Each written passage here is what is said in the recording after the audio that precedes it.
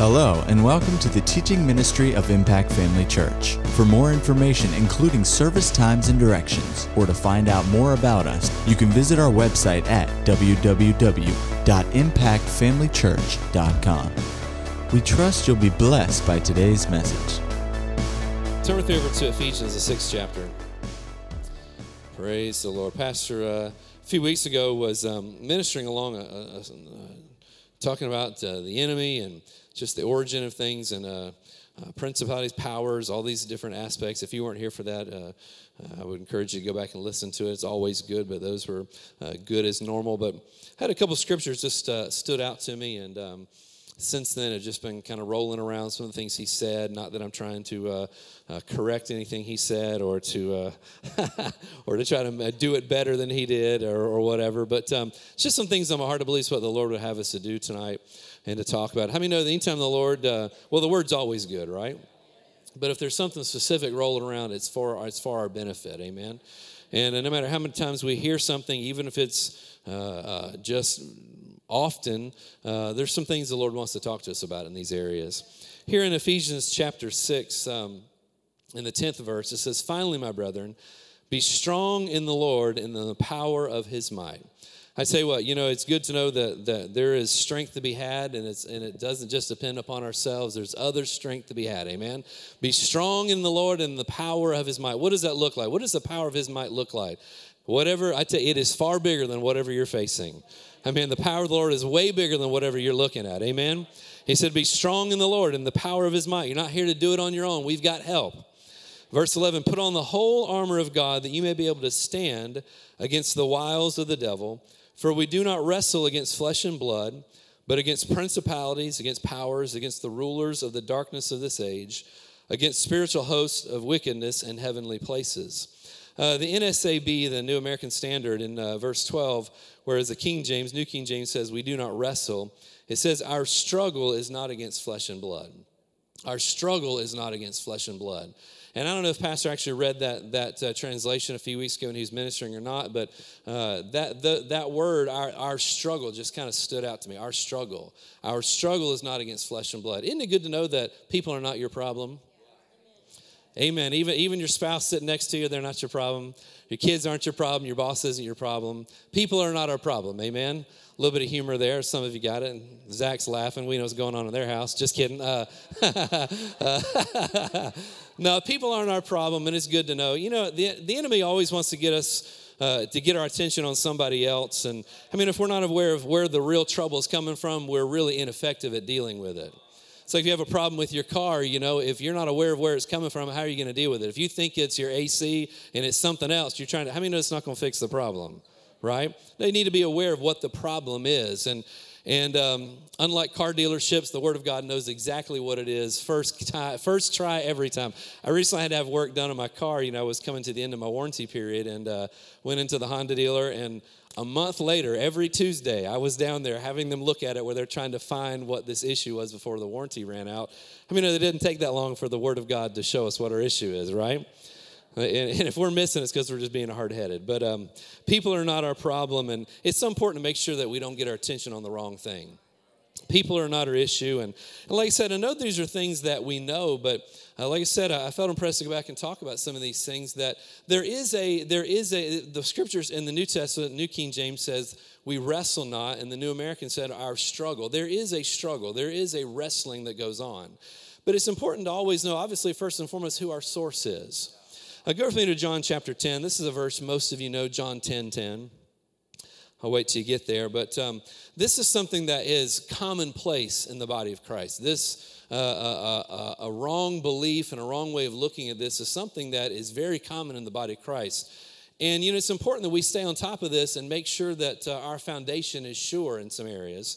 But in John the 10th chapter, 10th verse, it says, the thief does not come except to steal and to kill and to destroy. I have come that they might have life, they might have it more abundantly. I mean, we've all seen it. We've all heard it. Some kind of tragedy happens. A tornado comes through or something happens, some fire or something. And people immediately start talking about, why did the Lord let this happen? I think Doug even referenced, when hearing a diagnosis, oh, God, how would you let this happen? Why would you do this? How many know that happens all the time?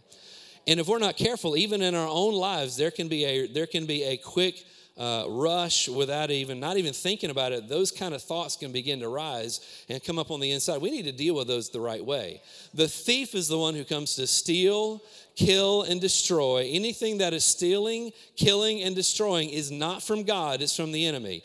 We have to know that, not just in theory or in principle, but in reality, be convinced of the fact that, listen, everything that's coming that's bad, that's evil, is coming from the enemy. It's not coming from God. It's not coming from, obviously, sometimes our decisions get us in situations, but how many know that wrong decisions are being influenced by wrong things?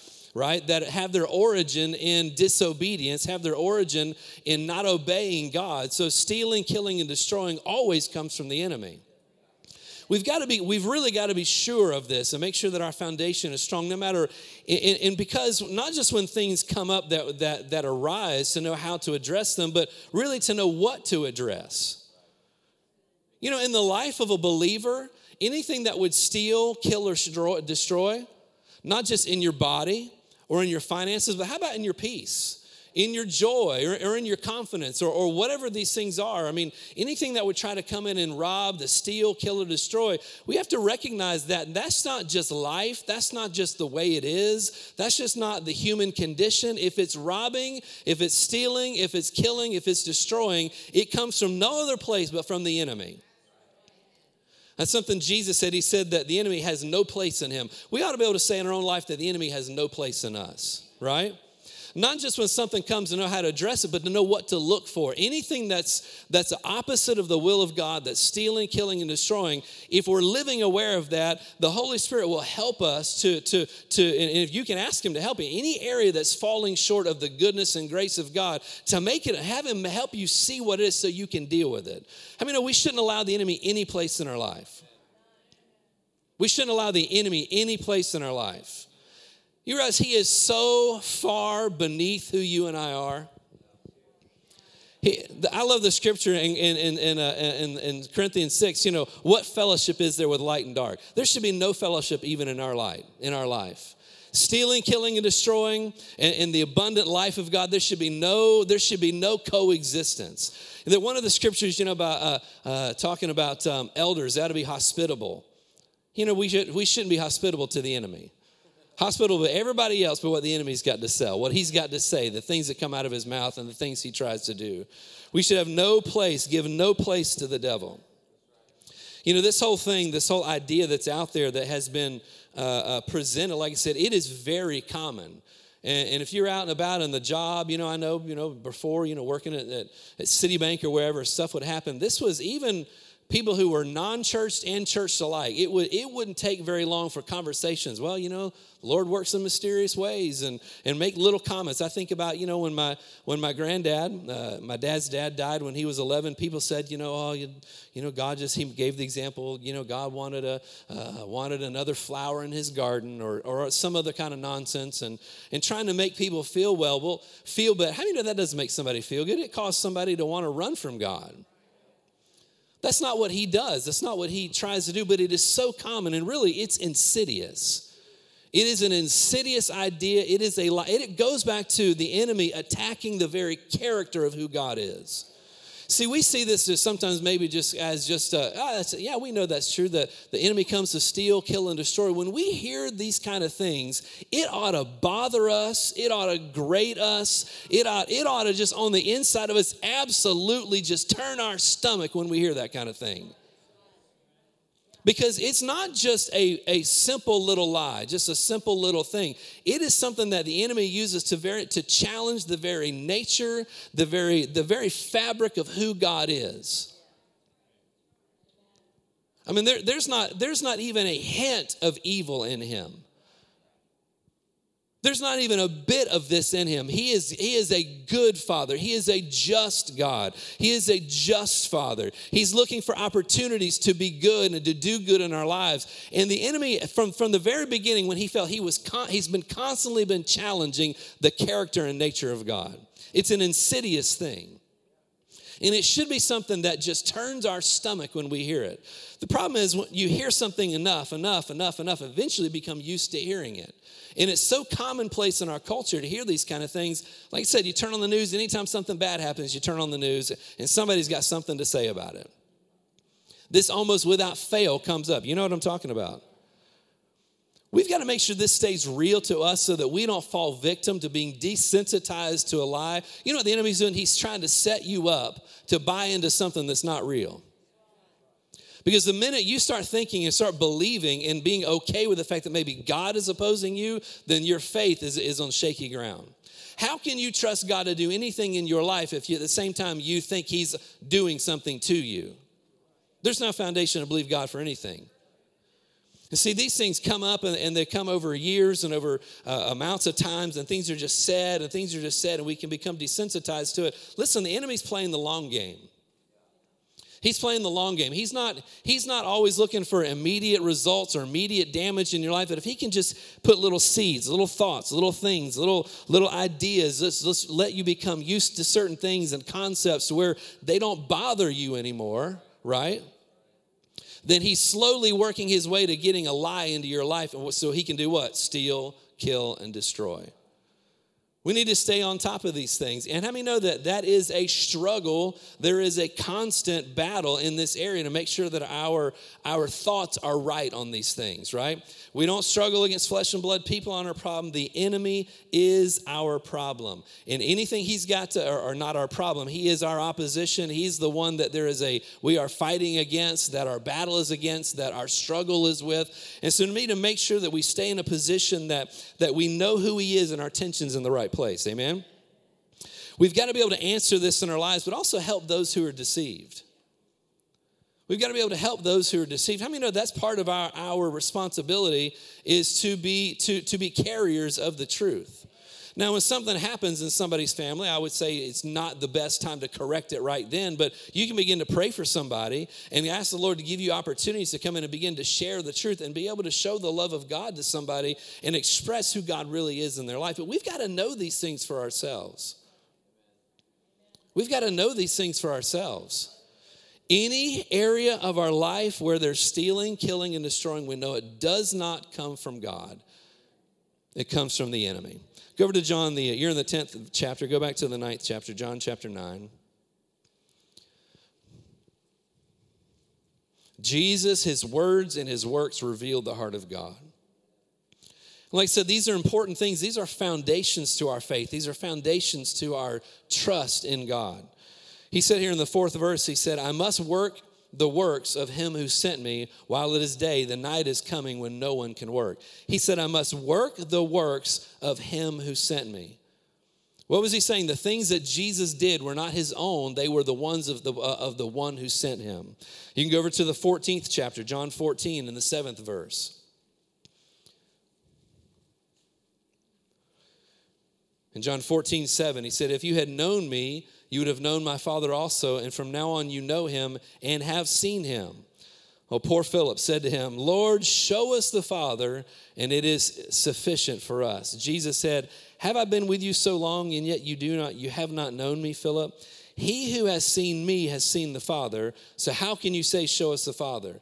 Do you not believe that I am the Father? Do you not believe that I am in the Father and the Father in me? The words that I speak to you, I do not speak on my own authority, but the Father who dwells in me does the works. See, this was something that even Jesus had to get out of his disciples. They had been traveling with him, and even with him, they didn't recognize where the source of things, they didn't recognize what Jesus was doing. He was giving a clear indication of who the Father was. They needed this for the rest of their life. I mean, when Jesus left the scene, there was a struggle that the apostles went through. There was opposition that came their way. Pastor said this morning that all of them faced things, and most of them were martyred except for John. And they faced things in their life, but they had to know who God was. They had to know what was coming against them, what they were standing against. Just the things that they faced, had they not been sure of who was bringing this and where their source of trouble was coming from, they'd have folded. And really the gospel, the move of God that Jesus had begun would have fizzled out. Listen, what God has started in your life, he wants to finish.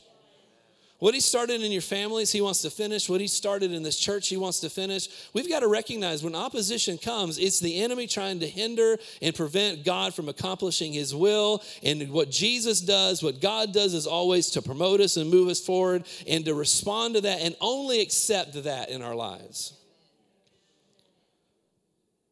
He's a good God. Everybody say that. My God's a good God. Say, my God's always good to me.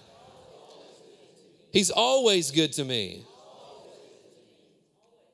He's always good to me. He's always good to you. He doesn't know how to do anything other than be good to us. He doesn't know how to do anything else other than be a blessing. He doesn't know what else to do other than to invest in us. God's a good God.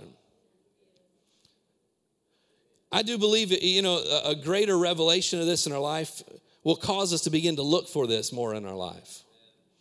Just an awareness of the fact that God is always good and he's always looking to be good will cause us to begin to open our eyes and look around and recognize.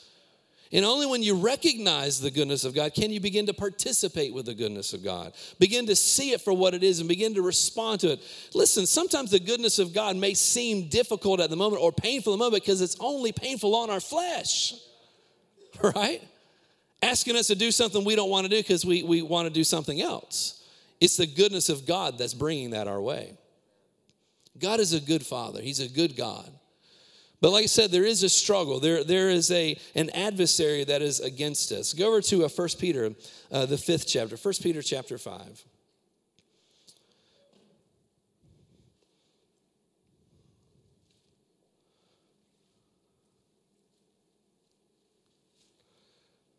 Hallelujah. Enemy's got no place in me. Does he have any place in you? No. Amen. 1 Peter, the 5th chapter says, likewise, you older people, submit yourself, this is the 5th chapter, 5th verse. Likewise, you younger people, submit yourself to your elders. Yes, all of you be submissive to one another and be clothed with humility. Now, the scripture I wanted to read was in verse 8, but I just couldn't get away from the 5th verse. Notice it says, for God resists the proud, but gives grace to the humble. God resists the proud, but gives grace to the humble. This is a powerful statement here that is recorded for our benefit. God resists the proud, but he gives grace to the humble. Pride is really our own thoughts, our own ways, our own attitudes, our own ideas that we are placing above what God would say. I mean, if we're in that position, God actually himself resists us. So you can have somebody resist you. You don't want God resisting you. We want to stay humble, open to his word. Stay open to the word of God. Stay open to the voice of God. Stay open. Stay open. Now, listen, no matter how long we've been born again, no matter how long you've known the Lord, no matter how long you've worked with God, walked with him, no matter what you've experienced, good or bad, stay open. Stay open. It's a dangerous place to get to where we close ourselves off to what the Lord would say and want to do in our life. It's a dangerous place to get in that area to begin to put up a barrier to what he wants to do. Stay open to what he has to say in your life. It's such important. We want God's grace. We don't want his resistance. God resists the proud but gives grace to the humble. Therefore, humble yourself. Only you can do it. Humble yourself under the mighty hand of God, that he may what? Exalt you in due time. When we humble ourselves to God, when we yield ourselves to him, it's always for our exaltation. Always for our exaltation. Why? Because he's a good God. He's looking to do good things in our life. He's always looking to do good in your life. Amen? Therefore, humble yourselves under the mighty hand of God, that he may exalt you in due time, casting all your care upon him, for he cares for you. Verse 8, be sober, be vigilant, because your adversary, the devil, the one who is in opposition of you, walks about like a roaring lion, seeking whom he may devour. That means he can't devour whoever he wants to devour. He can't just devour whoever wants, it's whom he may devour. It says, resist him steadfast in the faith, knowing that the same sufferings are experienced by your brotherhood in the world. But be sober, be vigilant, because your adversary, the devil, walks about like a roaring lion, seeking whom he may devour, resist him steadfast in the faith. Resist him steadfast in the faith. Verse 10, but may the God of all grace, who called us to his eternal glory by Christ Jesus, after you have suffered a while, perfect, establish, strengthen, and settle you. To him be the glory and the dominion forever and ever. Amen. Like I said, I wanted to look at this verse number 8, that we need to, that the enemy walks around like a roaring lion, seeking whom he may devour and resist him. And we're going to get back to that. But these scriptures before and after, just also, I felt like we need to look at these, that we need to make sure that we're not living in pride, not choosing our own way, but we're humbling ourselves before God. But also goes on to say in the 10th verse that after we've suffered a while, after you have suffered a while, perfect, establish, strengthen, and settle you. Now that phrase there, I know for a long time, I didn't like reading that. After you suffered a while, that didn't sound good at all. I'll just real quickly go over that and move on to something else. I looked it up today, what that actually means. It means to experience a sensation or impression, usually painful, to feel something. Now we're talking about our adversary. We're talking about the struggle and resisting. This is a part of it. But there is a part of suffering that comes in that the Bible actually talks about. He said, after you suffer a while, that you'll be perfect, established, strengthened, and settle you. And that word just simply means to experience a sensation or impression, sometimes they're usually painful, or to feel. Many times the first sign of suffering, we want to run. Right? At the first sign of suffering or feeling inconvenience, we want to run. Anybody know what I'm talking about? Anybody been there before? Oh, Lord, we love you. We're on board with you. We're all in. And then there's a giving project. I'm feeling that. I don't like that. So I'm going to move on to something else, right? How many know that the part of the process, our struggles, you're going to feel there's going to be some suffering involved, and that's all right. Not getting a whole lot of amens out of that. Nobody, I don't like the suffering. There is a suffering to following, a feeling of these things. Do you think Noah suffered? Now, on Wednesday nights, we've been talking about faith. In Hebrews chapter 11, the hall of faith, it starts on all these different. Do you think Noah suffered? He worked for years building that boat. Do you think there was some suffering there? Think he had some blisters as a result of that? Do you think he had some people talking about him? Oh, yeah, they thought he was crazy, right? Do you think Moses suffered? Yeah. He'd rather obey God than enjoy the pleasures of Egypt. Do you think he suffered for some of that? He had to deal with the Israelites. That was suffering right there, right?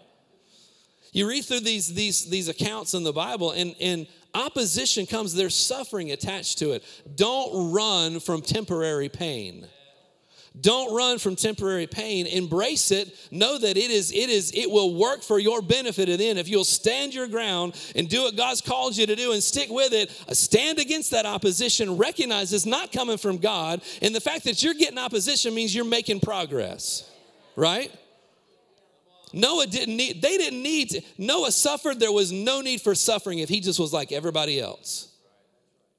Moses wouldn't have experienced suffering if he had told God, not going to do it. See the bush? That's cool. Not going there. Right? But if you're going to do what God's called you to do, there's going to be some suffering. You're going to have some opposition. That's part of our struggle. And if we live a life where we're only looking for the easy thing, the easy way out, the easy answer, the easy situation, we will miss out on what God has called us to do. This is for somebody tonight. You've been going through a period of struggle and there has been opposition coming your way. It's not God, it's the enemy, and don't quit. It is not God, it is the enemy, and do not give up. Don't cast aside your confidence. Don't say this is too hard. Listen, it is not too hard. Do you think Shadrach, Meshach, and Abednego, do you think they struggled a little bit? They had some suffering there? Yeah, they did. We've got to know, listen, God's a good God. He's there to bless us. He's there to empower us. He's there to enrich us. And when anything that comes our way, we are well able to handle. Why? Because we've got a big God on the inside of us. We're in covenant with the Creator who's only looking to do good things in our life. We can't let these things throw us off our game. Go over to Ephesians chapter 6. This is going to be somewhat short tonight. I know this is a miracle for me, but Ephesians, the 6th chapter, we still got time to disprove that. But anyway, Ephesians, the 6th chapter. I want to get out what's on my heart tonight, but I don't want to just add more things than we need to. But listen, we've got to have some spiritual fortitude to ourselves. You've got to have some don't quit in you. You've got to have some I'm not going to quit. I don't care what it looks like. I'm going to do what I know is right.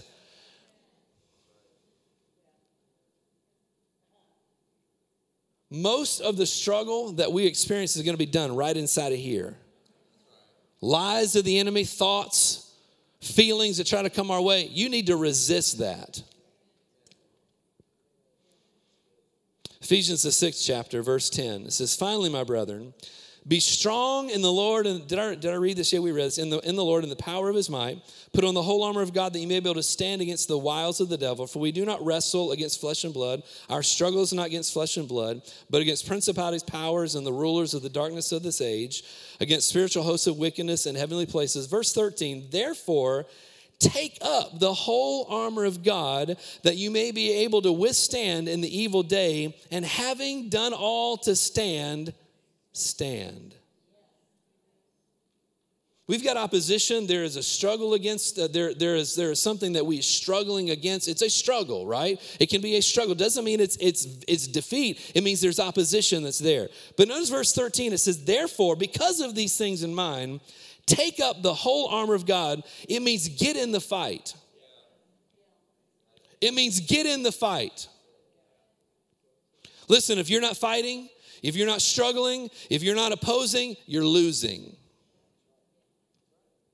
If you're not fighting, if you're not taking up the armor of God, if you're not putting action to these things, if you're just sitting on the sideline, you are losing. There are no conscientious objectors in this battle. There are no conscientious objectors in this fight. There are no conscientious. Nobody can say, listen, I'm going to take this one off. The enemy walks around like a roaring lion, seeking whom he may devour. He walks day and night. He's always looking for those he may devour. How many know those he may devour are the ones that open the door to him? Yet someone who he may devour, someone who doesn't know Jesus, he may devour them. But even a believer can be devoured if they open the door to the enemy. That's why it's important how we live. You can't just live any way you want to. Then you give place to the devil. You open the door to his attack. But another way that we give place to him, another way that we do that is by doing nothing. Not doing anything bad, but not being, what is the best defense? It's a good offense. Instead of we give place, we allow him to move because he's looking for opportunities. If we're stagnant, he can chew on us because he's like a roaring lion, but we know he's a cat with no teeth, but he can begin to gum us if you're not moving. You've got to be busy. You've got to be busy. I know the last several weeks it's been something that's just been in my heart just for my own life, but also for us as a church. We've got to be active. We've got to be busy in pursuing God. We've got to be busy in using our faith. We've got to be busy in looking for the enemy when he pops his head up to hit him like a whack-a-mole, right? To say, not here, devil.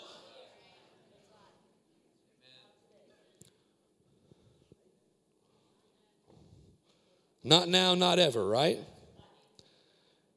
In good times, you're still fighting. In good times, you're still fighting.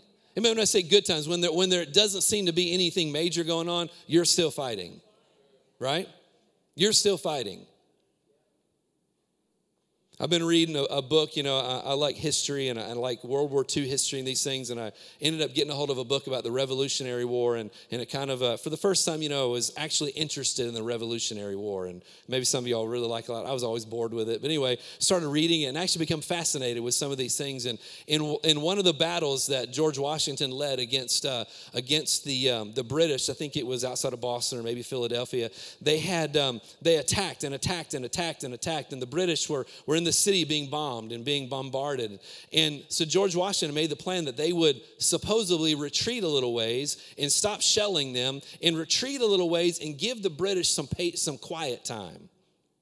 and give them some quiet time. And that wasn't it. They weren't in the city. They were actually two lines. They were facing each other, both trying to take the other person's area. So it wasn't just a city. But so George Washington decided to pull his troops back a little bit and gave the British moments of peace. Several days of peace, several days of just comfort and no shelling, no problems. They disappeared off the scene. What he was doing the whole time, they snuck up to high ground and began to dig themselves in a place that when the British began to move forward, they would walk into a trap. He gave them no opposition, so they started off on guard, but realized they started thinking, well, the enemy's left. The colonists have left. They're gone. What was he doing? George Washington was setting them up. And the book does a much better job of telling the story than I'm doing. Obviously, I'm not a historian, but began to do all this stuff. And so as the British began to move forward, they had their hired, the Germans that were there helping the elite German fighting force that was helping with the British. They began to walk, and even the elite trained German fighters began to relax. Well, I guess the colonists have left. I guess they've gone on, they've moved. And what happened, no, they were just drawing them into a trap, into a time of getting complacent. How many know in good times, the enemy, sometimes he's not messing with you directly. He's trying to lull you to sleep, trying to get your guard down so that he can then do something. Listen, in good times, you're still fighting. You don't take a day off. You don't take a week off. You don't take a month off. You can stay in the fight. When you get a diagnosis, it's not the time to crack open your Bible, right? When you get the bill, it's not a time to crack open your Bible. You should stay strong in these things before these things ever come your way. Strengthen yourself. Keep yourself fortified. You're in a battle. You're in a fight. We have resistance that's against us. Sometimes the biggest struggle is with ourselves. I'd rather take a day off. You can't afford to take a day off.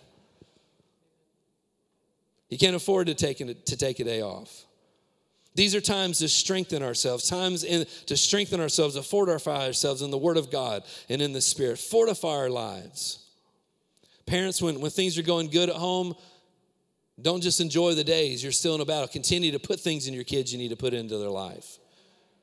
Continue to invest. No matter what the situation is, continue to invest. Continue to invest. Continue to stay on guard.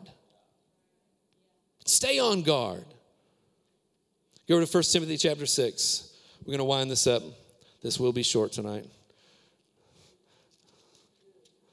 Maybe.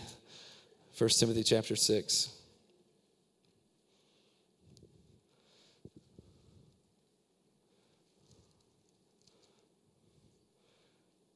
Paul was writing here in the 11th verse, but you, O man of God, flee these things and pursue righteousness, godliness, faith, love, patience, and gentleness. Notice he didn't just say flee these things, but he also told him what to pursue, right? He wasn't just don't do this, it was pursue this. What is he saying? Stay in the fight. Stay engaged. You're still in the battle. There's still a fight to be had. There's still a victory to be won, right?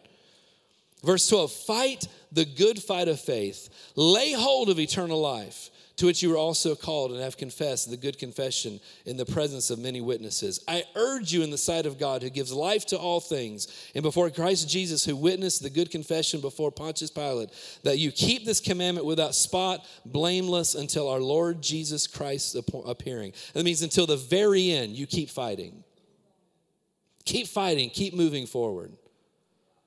Listen, I don't know what you're going through. I don't know what you're facing. Like I said, I knew that I felt like this is what the Lord would have me to speak on tonight. You're in a battle. Keep fighting.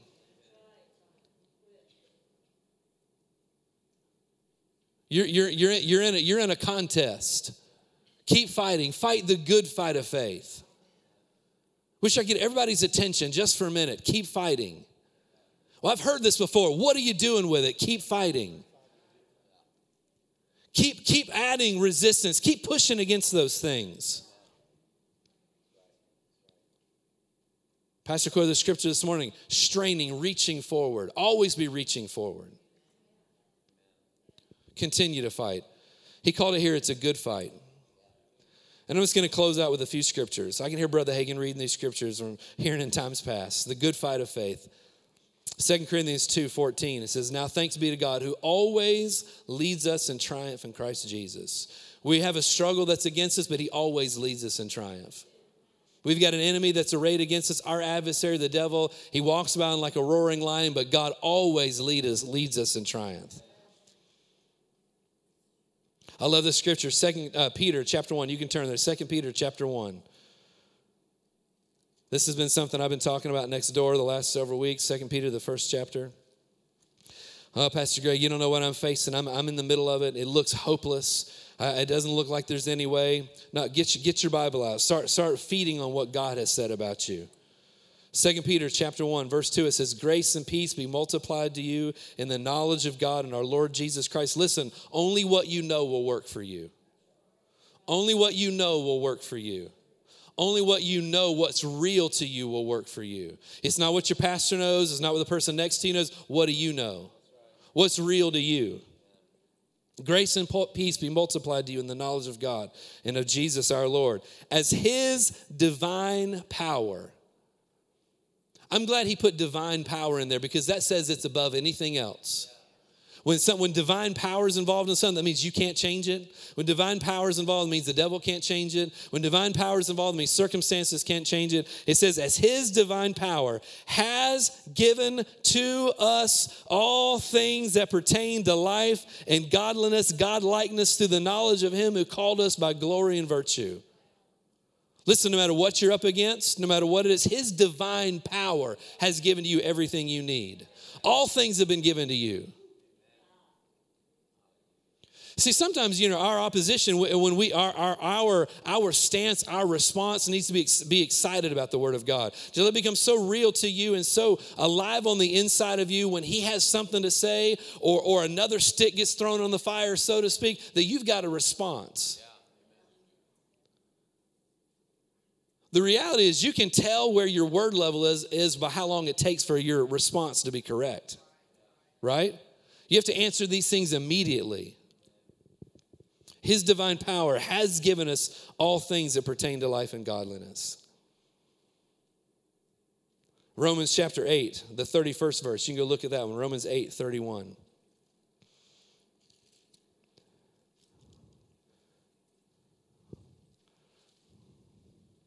I love the Word of God. I'm so thankful we have this. And I'm so thankful it's true. I'm so thankful that it's real. I'm so thankful we can trust in it. Amen. In Romans chapter 8, the 31st verse, it says, what then shall we say to these things? If God is for us, who can be against us?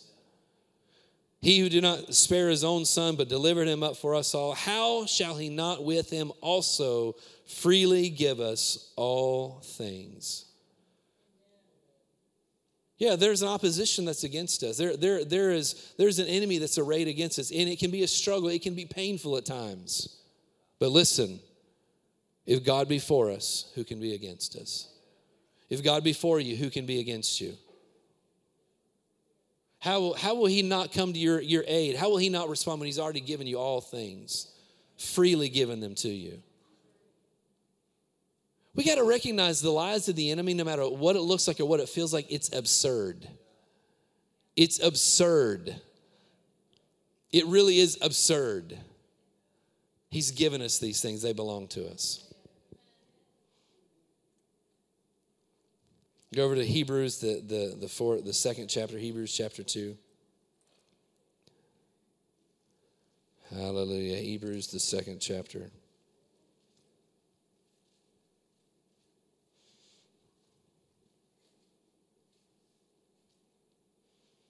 Verse 14, it says, inasmuch then as the children have partaken of flesh and blood, he himself likewise shared in the same, that through death he, speaking of Jesus, might destroy.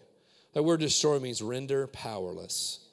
Him who had the power of death, that is the devil.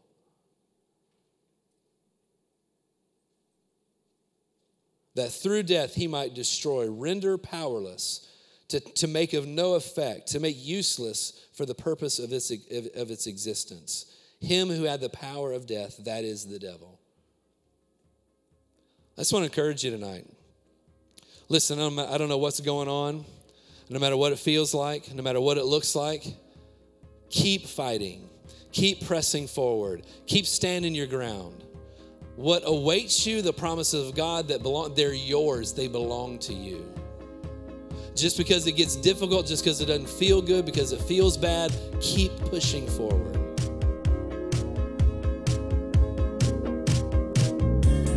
At Impact Family Church, it is our desire to see you blessed through the power of the Word of God. We have been helping people to change their world for over 25 years through our dynamic ministries and teaching. If you are going to be in the North Central Florida area and are interested in attending our services, or just want more information about us, you can visit us online at www.impactfamilychurch.com.